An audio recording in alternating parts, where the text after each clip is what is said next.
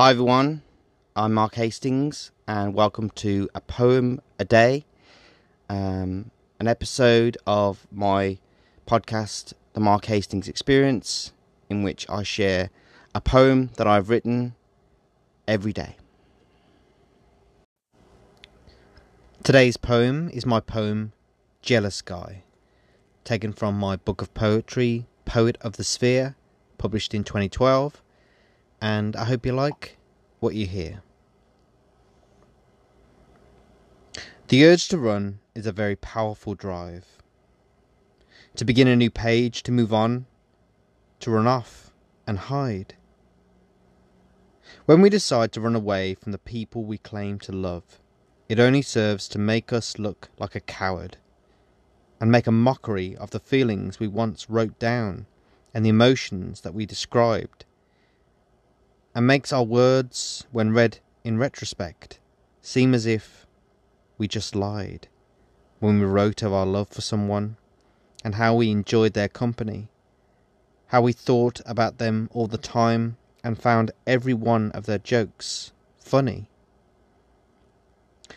There is a John Lennon song that always comes to mind, and with it a luminous image of someone that always makes me blind, that takes me back to a time of great confusion, a time that ultimately sent me into seclusion from the beautiful angel who could stop time for me with her smile. And for nearly a year now, I must admit, because of whom I have been in denial about just how much I loved her and how much she inspired me and how happy without her I could ever be. The John Lennon song, Jealous Guy, does it every time. In fact, the lyrics to that song describe better than I could possibly rhyme why, at the time, I decided to turn tail and run, and about the regret that I now feel about what I had done. If there was anything I could do to turn back the clock, anything that I could say, any closed door that I could unlock, to be able to go back in time and undo what I did, to stop and tell myself before I ran away and hid, not to listen to that jealous guy voice in my ear, to keep my heart pure and my mind clear. But it's too late for that now. The time for I'm sorry is long overdue. I have to live with what I did and somehow make anew the poems that I wrote and the devotion that I once showed for the woman who will always be the muse of my best poetic ode.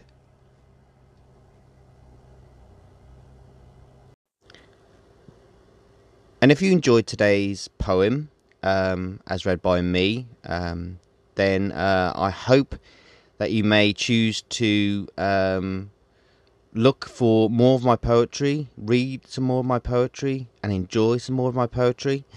As I say, you can check out a great deal of my poetry on my website, markthepoet.me. Also, if you search for Poet of the Sphere, Mark Hastings on Google, then I'm sure you'll be redirected to perhaps a poem that I wrote many years ago, or maybe a recording of myself in some place.